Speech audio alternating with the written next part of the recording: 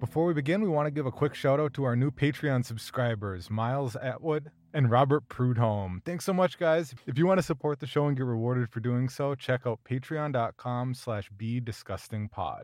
First call. Hey, John, Megan, Zena, it's Stefan from St. Paul again. To build on the question that was asked last week about which video games would make great movie adaptations, I'm wondering which movies do you think would make good video games? I know there was The Thing and Alien Isolation, especially the latter, were really big hits. I'd love to hear your thoughts on this. Thanks, and keep up the great work. Thanks, Stefan. Megan, you go. All right. I went with kind of movies that were visually appealing that would make really good, intriguing video games. So, Hausu. I really want a video game of Hausu because I feel like that would be super colorful and super bizarre. Mandy. Sure. Mandy Yeah. is another Mandy, one. interesting. Killer Clowns from Outer Space. How is that not? How have we not gotten a sequel, and how have we not gotten a video game? Like, there's so much merchandise potential with that one. So many questions. In the Mouth of Madness, I feel like would make a super creepy mystery Lovecraftian game, and then obviously Cabin in the Woods has endless level potential. Like, give me a level with the killer unicorn. Give me a level with the mermaid. So yeah, that's what I got. What do you guys have? Nice. Oh, okay. Well, for me, Demons, 1985. Because I know, because I saw. Okay, but because it could be like a complete like splatter fest. These people, they could still be stuck, in a movie theater, and then the goal is you have to like just bash their brains out, and then hopefully you don't run into like the demon queen Rosemary. I would play it. All right. Another one, maybe it could be based off of the show Hannibal, like from 2013, but it can have it could be like a mix of Overwatch or like Doom Eternal with a mix of Cooking Mama, where basically you have to stalk and kill. You have to stalk and kill your victims, and then they give you a recipe that you have to make. And Cooking Mama was my jam back in the day, so that could be a lot of fun for your kids. Yeah. For your kids. There she goes again. Just the last one, The Thing from 1982, it could be similar to, Until Dawn, where you can, make so you're talking characters. Like a revamped game, because they did do an Xbox game of The Thing before. I never played that one. Yeah. So, Stefan pointed it out. Okay. She just agrees with Stefan. There you go. Exactly. Well done, Stefan. Mine, I don't know if mine counted. The first one that always pops into my head, I don't know if either of you saw it or if it's considered horror, but it's a movie called Spectral. And it's very much a military action style movie, but it's shot like a video game. Like, it absolutely feels like you're watching like cutscenes of a video game. And the gist of it is it's the military is going up against basically these invisible creatures that are killing everybody, and they're trying to figure out how to survive and etc. I think it'd be perfect. I mean, honestly, if you watch, I think it's probably still on Netflix. It feels like you are watching a video game. Nice. Like you're watching cutscenes from like Call of Duty or something, but like a little more futuristic. And then the other one that I was thinking actually was Grave Encounters. But I thought about this last week when we were talking about like retro games, etc., like video games that could be turned into movies. Because I grew up with the old point and click ones, especially like the 11th Hour, the Seventh Guest. It could totally be a great point and click style game. Like, you're actually going through Collingwood Mental Institution and like figuring out like little traps and like little snippets of history about like everything that's going on. Like, in that frame, I feel like a lot of video games can be created out of movies. Yeah. Like, and especially found footage style, because it's all, if you're playing it POV, why not? Yeah. Very cool. All right, call 2. Hey, y'all. It's Kevin from Maine, a fellow horror podcaster, and I absolutely love the show. I love the format. What I'm dying to know from each of you is, what horror movie would you absolutely defend? And by that, I mean, Give me a movie that you love and maybe everybody else hates, or a movie that you hate that everybody else loves. Keep doing what you're doing. I love the format. And John, please turn your track up. I need to hear your beautiful voice a little bit louder. Thanks, guys. Thanks, Kevin. I'll see what I can do about the volume of my voice. I apologize for that. And let us know what your horror podcast is. I'd love to listen to it. Now, I'm going to stick with what I love because that's kind of the theme of the show anyway, as much as we try to. Yeah. It's a little harder question for me to answer since I'm not on Twitter enough to actually see the hate for the things that I love. So it's a little bit more non-existent for me. Plus, I think we've all noticed over the last few years, there's been like such a massive resurgence of movies that people didn't used to like, and they're finding their own audiences, or they're finding audiences again, or developing cult followings like Halloween 3, Texas Chainsaw Massacre 2, like all these movies that were just kind of ignored or shrugged off are suddenly developing these massive fan bases. But for me, and this is one that I shrugged off for the longest time, it's 90s horror. Like, I know 90s horror gets a really bad rap, and sure, especially like mid to late 90s, it's a tough ride. But like, I was watching Blair Witch 2 Book of Shadows today, and I'm not going to talk about it later because I'm talking about something else. But I was kind of like, there's something really charming and endearing about some of like the 90s tropes. Yeah. You know, or like Frighteners. Frighteners with Michael J. Fox, I feel like it's a really bad rap. Because it toes this really... It does. Well, it toes a really weird line tonally between comedy and kind of like messed up horror. Mm-hmm. And I think it definitely needs a second watch because evidently it destroyed Peter Jackson for a while. Just crazy. Really? That he was supposed to be in line to direct the next James Bond. Wow. And it bombing and the critical reception that it got him booted out of it. Like, he lost his spot. Yeah.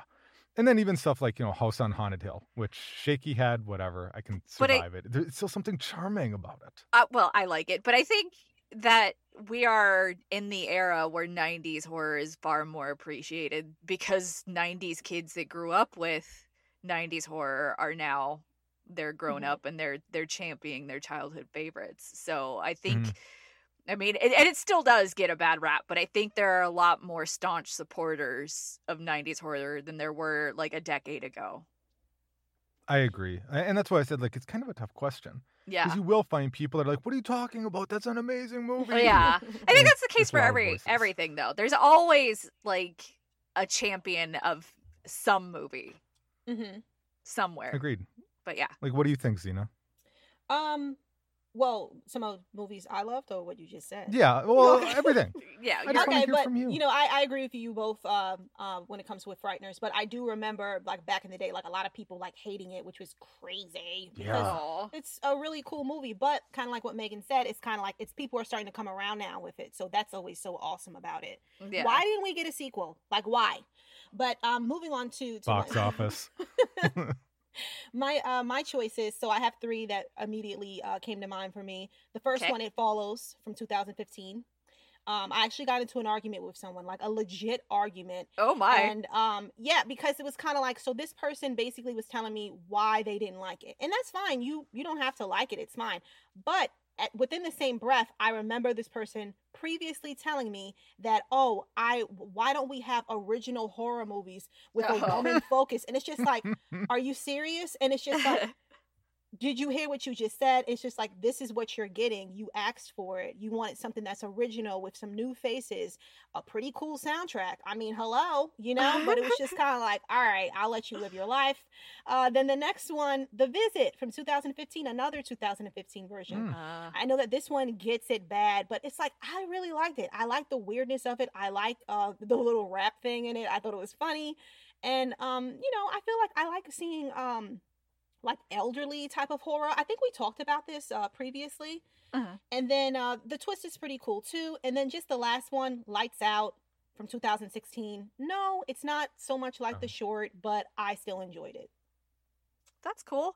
I like that the kids from The Visit went on to star in Better Watch Out together. Right? That's so cool.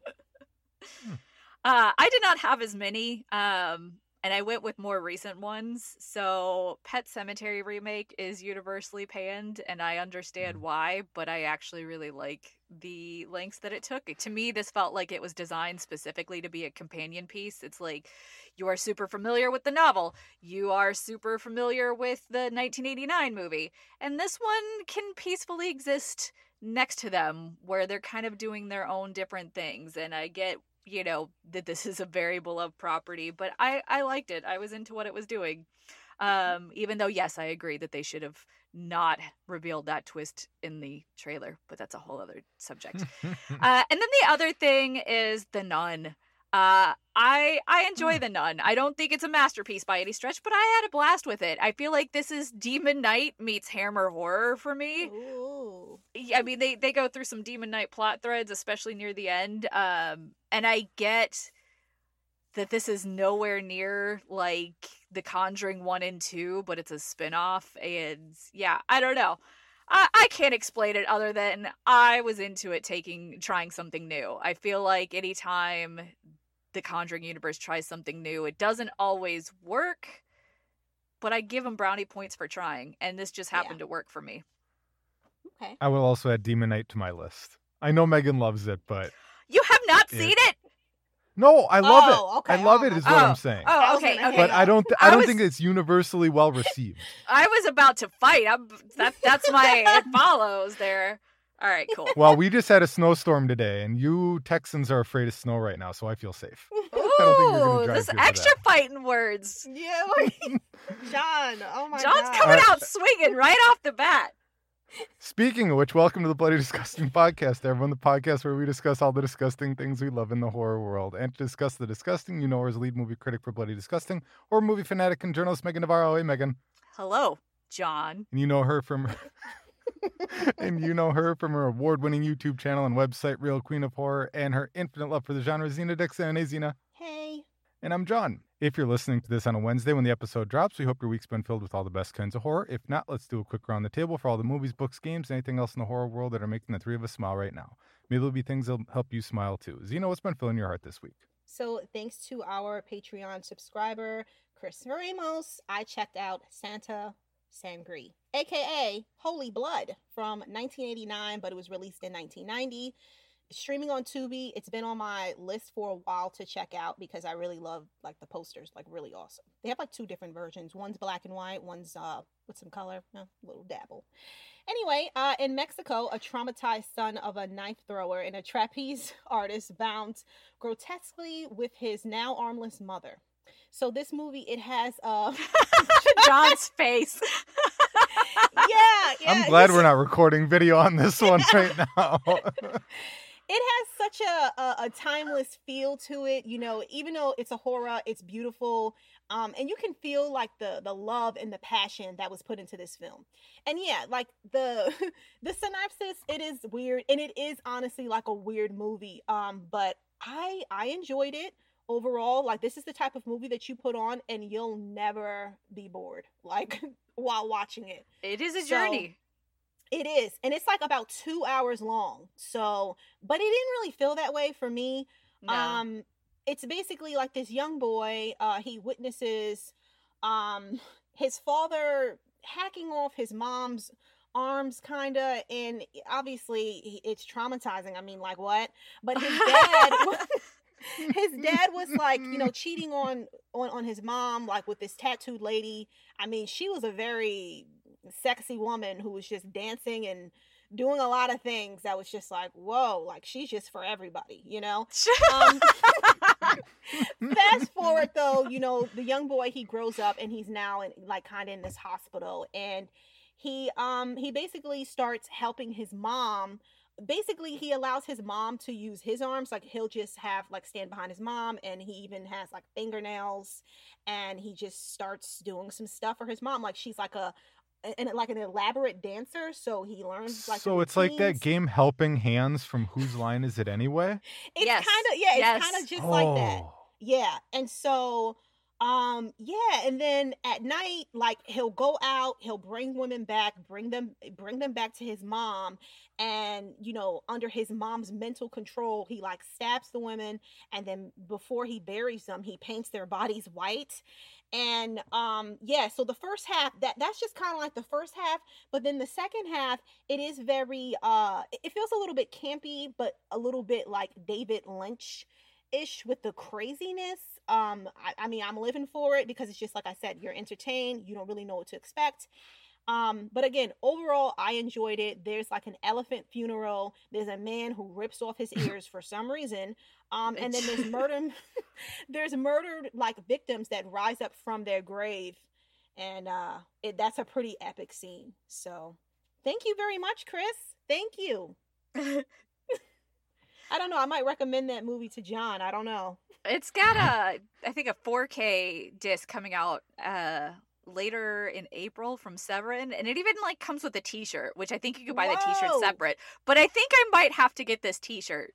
I already own a Blu-ray. I don't know if I need the upgrade, but I want the t-shirt. I think you need it. I think we all need it. I think yeah, that's our matching t-shirts. We all and we can film John's face as he watches it. Exactly. Then the other movie I finally checked out, PG Psycho Gorman from 2020 on YouTube. After unearthing a gem that controls an evil monster destroying the universe, a young girl and her brother use it to make him do their bidding. So this is such a fun, goofy, touching, entertaining movie. And I'm going to be honest with you, I was kind of telling this to Megan before we started recording today. I literally had the worst week like ever. Everything that could possibly go wrong last week went wrong, and I put this movie on like as like a some background noise or whatever. Yeah, and it kind of like really just changed my mood completely. Like I was so frustrated, but it just took all that aggravation away, and I felt better. It's funny, it's really cute. It's like a mixture of like, of course, like E.T., Power Rangers, and my favorite, Wishmaster. So you can't this, and it's like it's kind of bloody and gooey, and I love the special effects. It kind of also reminds me of like a Trauma movie, and there's like a lot of slime for some reason, and then also. I know we talked about this too when it comes to like comedy horrors, but this one literally made me laugh out loud, like a lot, Yes. So which is such a great feeling. And I feel like the character, there's a little girl named Mimi who sings, and she's a lot, but I feel like she could be my daughter. I feel like that could be me Zena. as a kid. Zena, she's a sociopath. She was hilarious though, especially, and this is in the trailer, so this isn't like a spoiler, but when, she was leaving, and every single time she would leave, she would do the bye, but we could still hear her as she's walking away, I don't know, I just thought that she was adorable, like... She's funny, but she's a sociopath. The movie is not, like, at all shy about that. Megan, I don't know. That's kind of how I was as a kid. Like I was as a kid. I need to talk to your mother about you. Like, I'm kind of still the same. So maybe you are not a sociopath. You are not. I refuse. But no, if you need a little pick me up, mood booster, or you just want to watch a comedy horror, I highly recommend this one. So awesome. Yeah. What about you, Megan? I watched something that I know Zena also watched, so I'm very excited to discuss this with you. I checked out Butcher Baker Nightmare Maker on Shudder. It's a 1981 slasher. And talk about a ride. It's basically the plot is an orphan teen who finds himself being dominated by an aunt who is hell-bent on keeping him with her at all costs. So much melodrama in this movie. So much. It is a wild kind of soap opera thing. It is. He gets dropped off as a child with his aunt at the beginning, and his parents go off driving, and it turns into some wild Final Destination style car crash. I mean, wild. Yeah. And so then, he's orphaned, and she raises him, and now he's a teen, and he's getting into a relationship, and she does not like that at all. Susan Tyrrell is the aunt, and she is so good at playing psycho in this movie, but she is not to me, the actual villain. I mean, she's painted that way, but to me, the cops are the villain because absolutely the lead cop is for sure the villain. But it's also very progressive because one of his few allies is his gay gym coach. And the way that they approach that, I think, is so progressive for 1981. But yeah, it's a really crazy, crazy slasher that Shudder made available. And if you have not seen it and you want some bonkers mayhem, I highly recommend it. And he's even got a young Bill Paxton in a smaller role. Yes. And I love that you said that it's a soap opera. It is. It's like a demented soap opera. It is so wild. You need. And okay, this is really inappropriate, but there was a part that I laughed at, and then I felt bad afterwards. And it was like one of those terrible laughs with the snorting. Remember with? Okay, no, I'll just wait till after. I'll wait till. I might have to start calling you Mimi. Oh my gosh, no! I say it out of love. Mimi. But yeah, we'll talk about it afterwards. I don't want to spoil it because people should check it out. People should. It is when you think you've seen all of the 80s slashers, like this one definitely injects something new to the conversation. And then speaking of Shudder, you ever just put on Shudder TV just to see what's on or just for background noise? And it was the tail end of Demons. Which is a 1985 release. And I cannot just watch part of Demons. Like, I had to watch the whole thing all over again because that soundtrack alone, I'm just instantly in a good mood. That soundtrack, I freaking love it.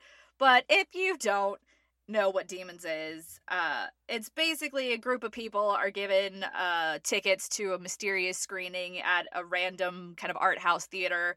And they find themselves trapped inside with a demonic infection that's spreading and taking over. It's a Lamberto Bava classic, again, with one hell of a soundtrack. I absolutely adore it. And, growing up, I was never, as a child, was never really into Italian horror because I think a lot of it was just too adult and hypersexualized, and I just wanted monsters. And this was my kind of gateway introduction to Italian horror that I actually liked because it was nonstop goopy, gory monster mayhem. And yeah, I just like that it's essentially kind of a zombie story, but it's made way more stylistic and cool by having them be these crazy demonic monsters. And yeah, and the ending. I love the ending. You think that it's happy? No. With an appearance by Bob, the horror's best screamer ever. You saw the other bullshit. Bob, yeah. So yeah, that's what I watched. Nice. I watched 2 weeks ago Megan's pick, 2014's Housebound on Tubi. A young woman is forced to return to her childhood home after being placed under house arrest where she suspects that something evil may be lurking. Megan, why'd you pick this one? Because it is a twisty horror comedy that I just think it's something special. And as far as horror comedies go, it tends to be a more under-the-radar choice. So I wanted you to watch it. And I'm glad you did. It's another one where I might have just blown by it and not really thought much about it, even though the artwork is actually really cool. Yeah. Like, I feel like I've seen the artwork enough, so I've probably scrolled past it several times and just been like, whatever. Yeah. I think why it might kind of go a little bit under the radar as far as horror comedies is concerned is, despite the fact that it is comedic, I mean, it starts out comedy, like really early, a guy taking a sledgehammer to the face. Yeah. Of his own accord. Like that's why it's funny, not someone else hitting him with a sledgehammer. But the humor itself, well, it absolutely exists. It doesn't hit like really hard. Right. Like it doesn't really like punch you like horror comedies like What We Do in the Shadows or something along those lines, where it is more comedy. Like it definitely is to me, or I think it should be, like it does feel more horror than comedy. Yeah. Like on the scale. Not a ton more, but it's got some good scares. It is twisty. The lead actress plays an amazing, horrible person. But not to sound like reductive or crass or anything, but she's also the best looking meth head I've ever seen. They talk about like she has a history of like meth, and I'm looking at her like, really? That's what meth does? Movie magic. movie magic. Yeah, she looks fairly healthy for meth.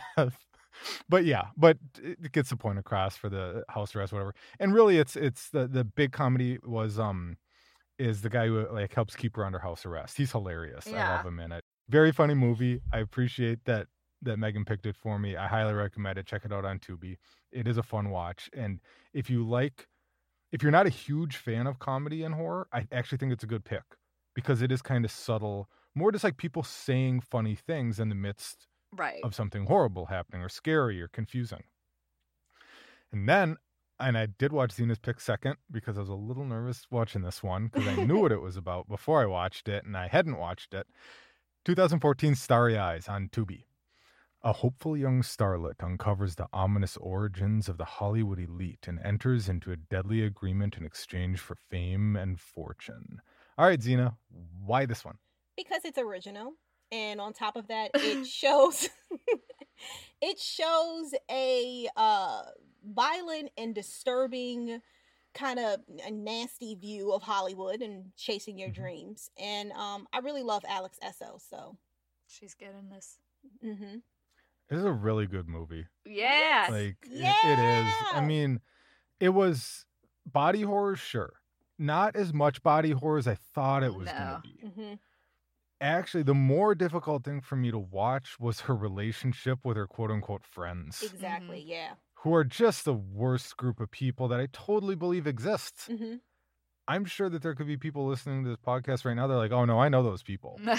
Like, they know what art is. They are like, like snubbing their noses at other people's projects but like having completely rudderless in their own lives, probably trust fundy in some way. Yeah. And just like the snide comments they say to each other. There's no actual support structure. And they say something horrible. I'm just kidding. Yeah. No, you weren't. That was a horrible thing to say to someone that you call your friend. And I'll talk about, I don't want to ruin anything, but there is a really interesting twist moment in that dynamic towards the end. And I don't want to give anything away, but it was like almost surprisingly so. Mm-hmm. It was interesting. I recommend watching it. It's dark. It's casting couchy. Yeah. It delves into what people are willing to do for fame and like the symbolism of what that does to a person's spirit or soul or personality. Very, very well acted. Very, very dark and sad. But it's horror. Yeah. And it's not super heavy body horror. Body horror absolutely does exist. And there are some tougher scenes, but it's very, very, very well done.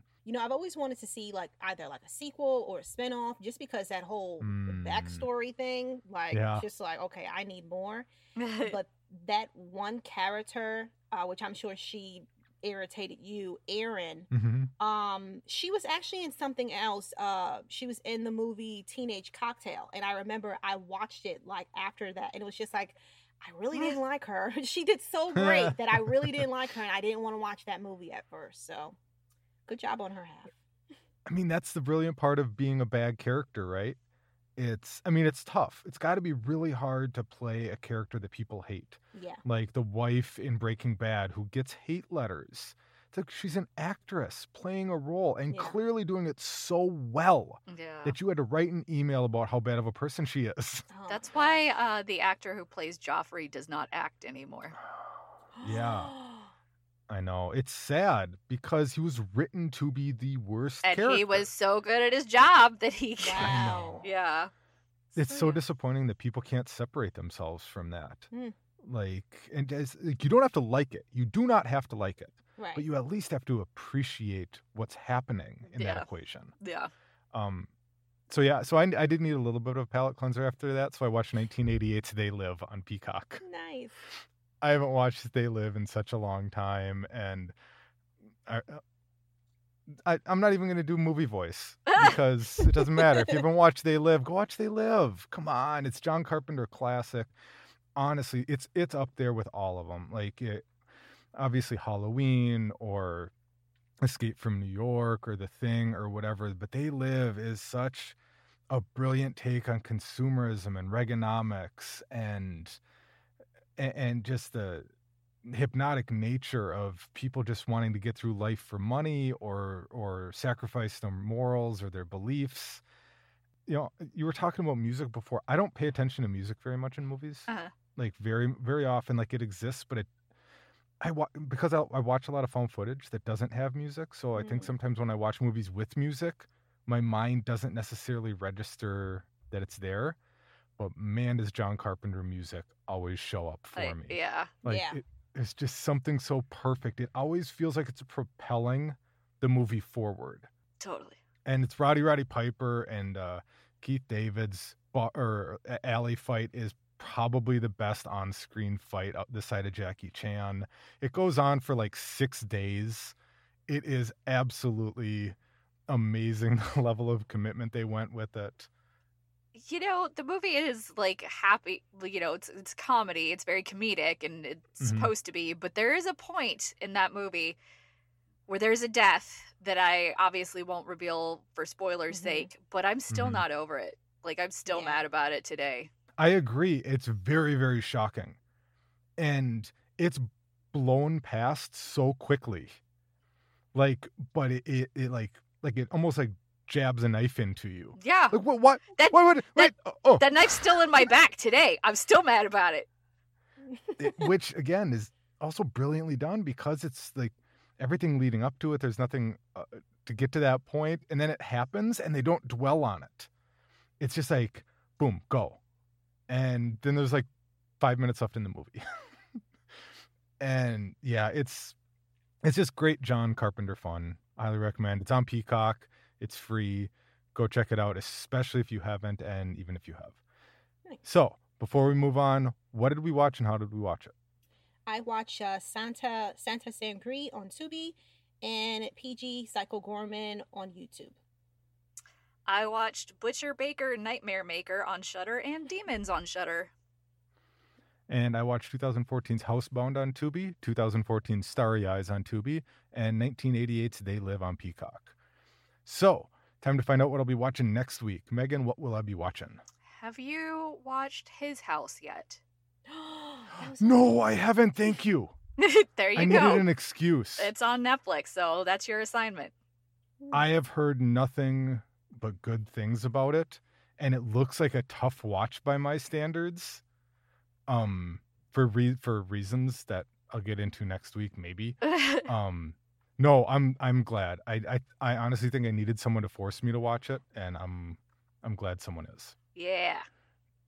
That was literally what I was gonna have him watch. Was it really? Yeah. Well, you've saved ones from previous weeks. Well, okay, I guess I'll recommend this one from the previous week. Well, have you seen Cast a Deadly Spell? No. Oh, Okay. that was cute. Okay. Yeah, so Cast a Deadly Spell on HBO Max. Nice. All right. His House, Netflix, Cast a Deadly Spell, HBO Max. Awesome. All right. Enough about what we've been watching this week and what I'll be watching next week. It's time for Megan to bring us up to speed on the news and trending topics in the world of horror. So what's going on, Megan? Elizabeth Banks is going to direct a movie called Cocaine Bear based on true events. I like John's face already as the gears are turning.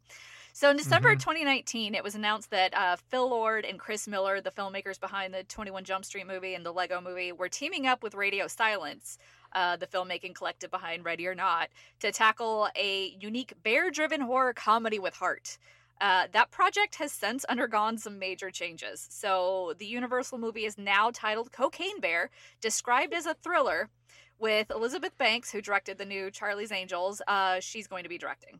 The project is based on an untitled spec script written by Jimmy Wharton that is inspired by the true events that took place in Kentucky in 1985.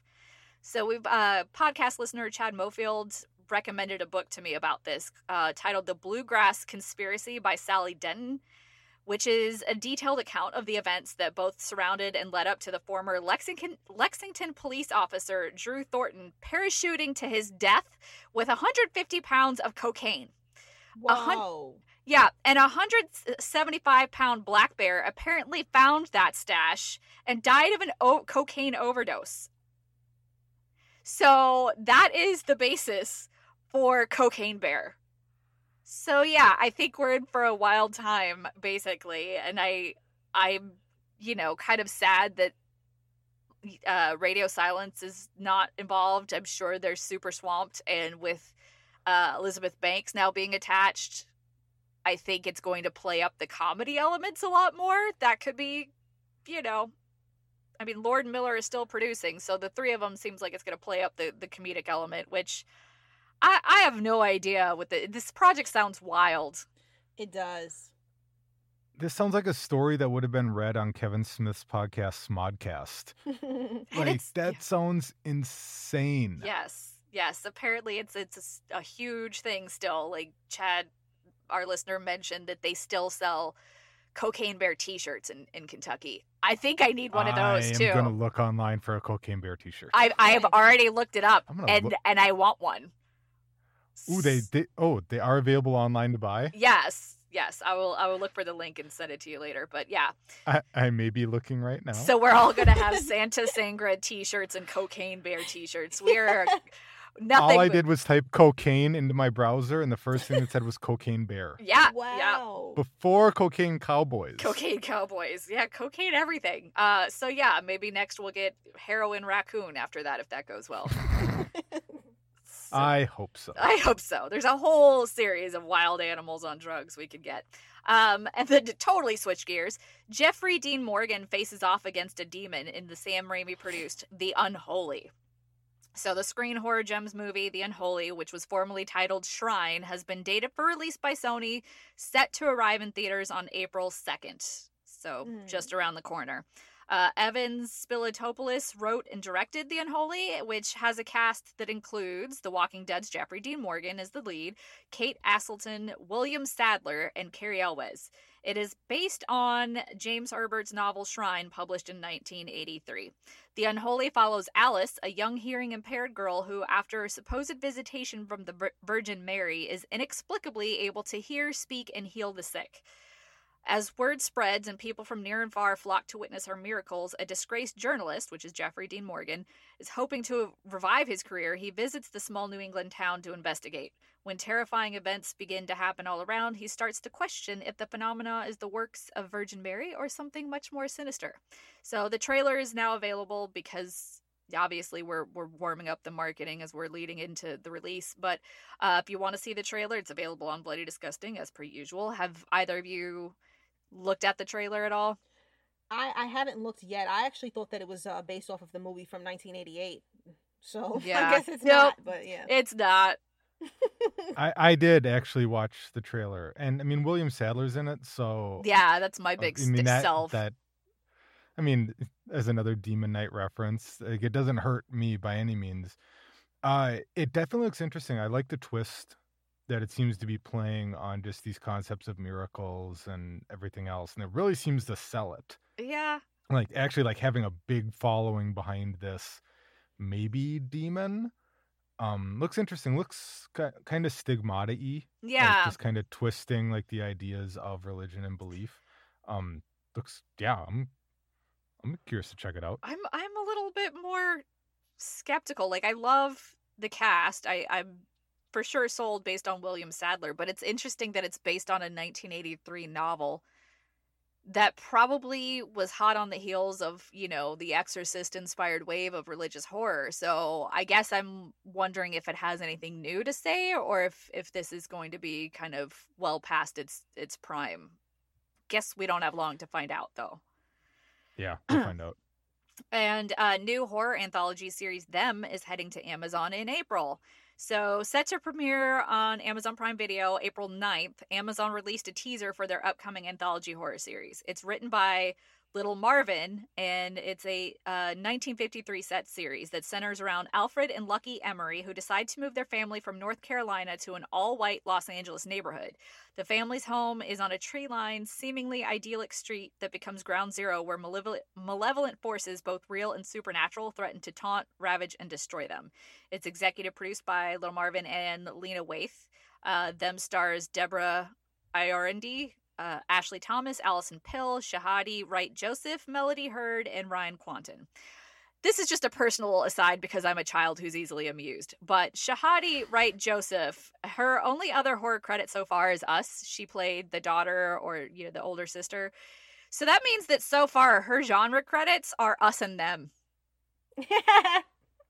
That's pretty cool, though. Nice. I think it's cute. I'm a child who's easily entertained. But I'm curious about this. I mean, I'm sold anyways, but it kind of reminds me of Lovecraft Country, and I don't know if either of you have watched the teaser, but it doesn't scream anthology to me. That's why I kind of jumped to Lovecraft Country, because it seems like it's following this family. So I don't know, maybe it's like a Monster of the Week type format. Any thoughts on that one? I think it's going to be kind of like American Horror Story anthology, like different seasons. Okay, yeah, that makes sense. It seems interesting. It was giving me Amityville Horror vibes a little bit, So we don't have long to find out. And then Bird Box is getting a very unique spin-off. So the 2018 movie by Netflix, it was an adaptation of Josh Malerman's 2014 novel of the same name. It was a smash hit when it premiered on Netflix. They reported that it had more than 89 million streams over the course of its 4-week launch when it, initially premiered. So obviously it's so successful that a follow-up would be inevitable. So what is surprising, though, is that the follow-up isn't what you think it's going to be, especially considering that Malerman's sequel novel, Mallory, released just last year. Instead, Deadline reported that a Spanish language spin-off is in the works, which would tell the story from a different point of view. So this could be the first spin-off in a franchise that could go global. I like John's skeptical face. So the movie's going to reunite Netflix with Bird Box producers Dylan Clark and Chris Morgan, but it's going to have a distinctly Spanish flavor, Deadline noted. So writer-directors will be Spanish duo Alex and David Pastor, best known for 2020 Netflix thriller The Occupant and 2009 pandemic thriller Carriers, as well as Sci-Fi Series Incorporated and HBO Max's recent series The Head, which they both created. So, yeah, this yet-to-be-titled spinoff is due to start production toward the end of the year in Spain. So they're just basically going to reframe the first film's events, but across the globe from Spain, which is interesting. I like the idea. I think they just have to be super careful not to retread the exact same events. Like, we don't need to see the exact same story, even if it is from a different culture. So any thoughts on that? I own the book, but I still haven't read the book. Although I did finish The Fisherman finally. Yay. And it is an outstanding book by John Langan. I highly recommend you go check it out. It's very beautifully written.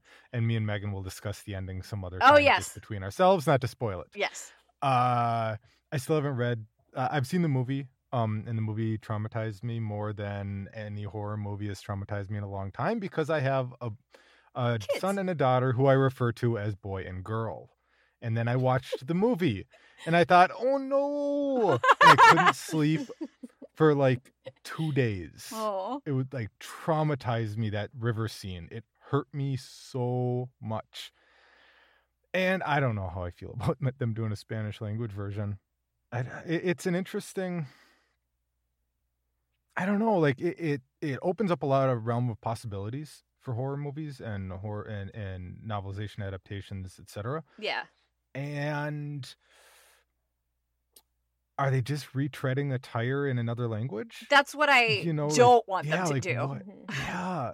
How are they going to bring something new to the table? I mean, with a story that doesn't contain any of the same characters. They could obviously it's a global event that's, it's a apocalyptic event. So maybe, like, the Thing had an interesting idea to me that, because they did not rely on practical effects, I think derailed their goal. But, it's like the original Thing, the way that they detected it, who was infected, was very different. The Norwegian camp in the prequel had a unique way of detecting. So maybe the way that to make this stand out is how they approach, how they interact with these things that you cannot see. I don't know. But yeah, I agree. I don't want it to be a retread just from, a different country. Or if it's in like a mental institution or something where you actually see the impact on the people who are already like have something mentally wrong with them. So they don't want to kill themselves. They just want people to see the thing. Yeah, I don't know. I'm curious. Yeah. I'm hesitant, but I still want to see it. I still want to see where they go with it because it opens up some really interesting possibilities. Agreed.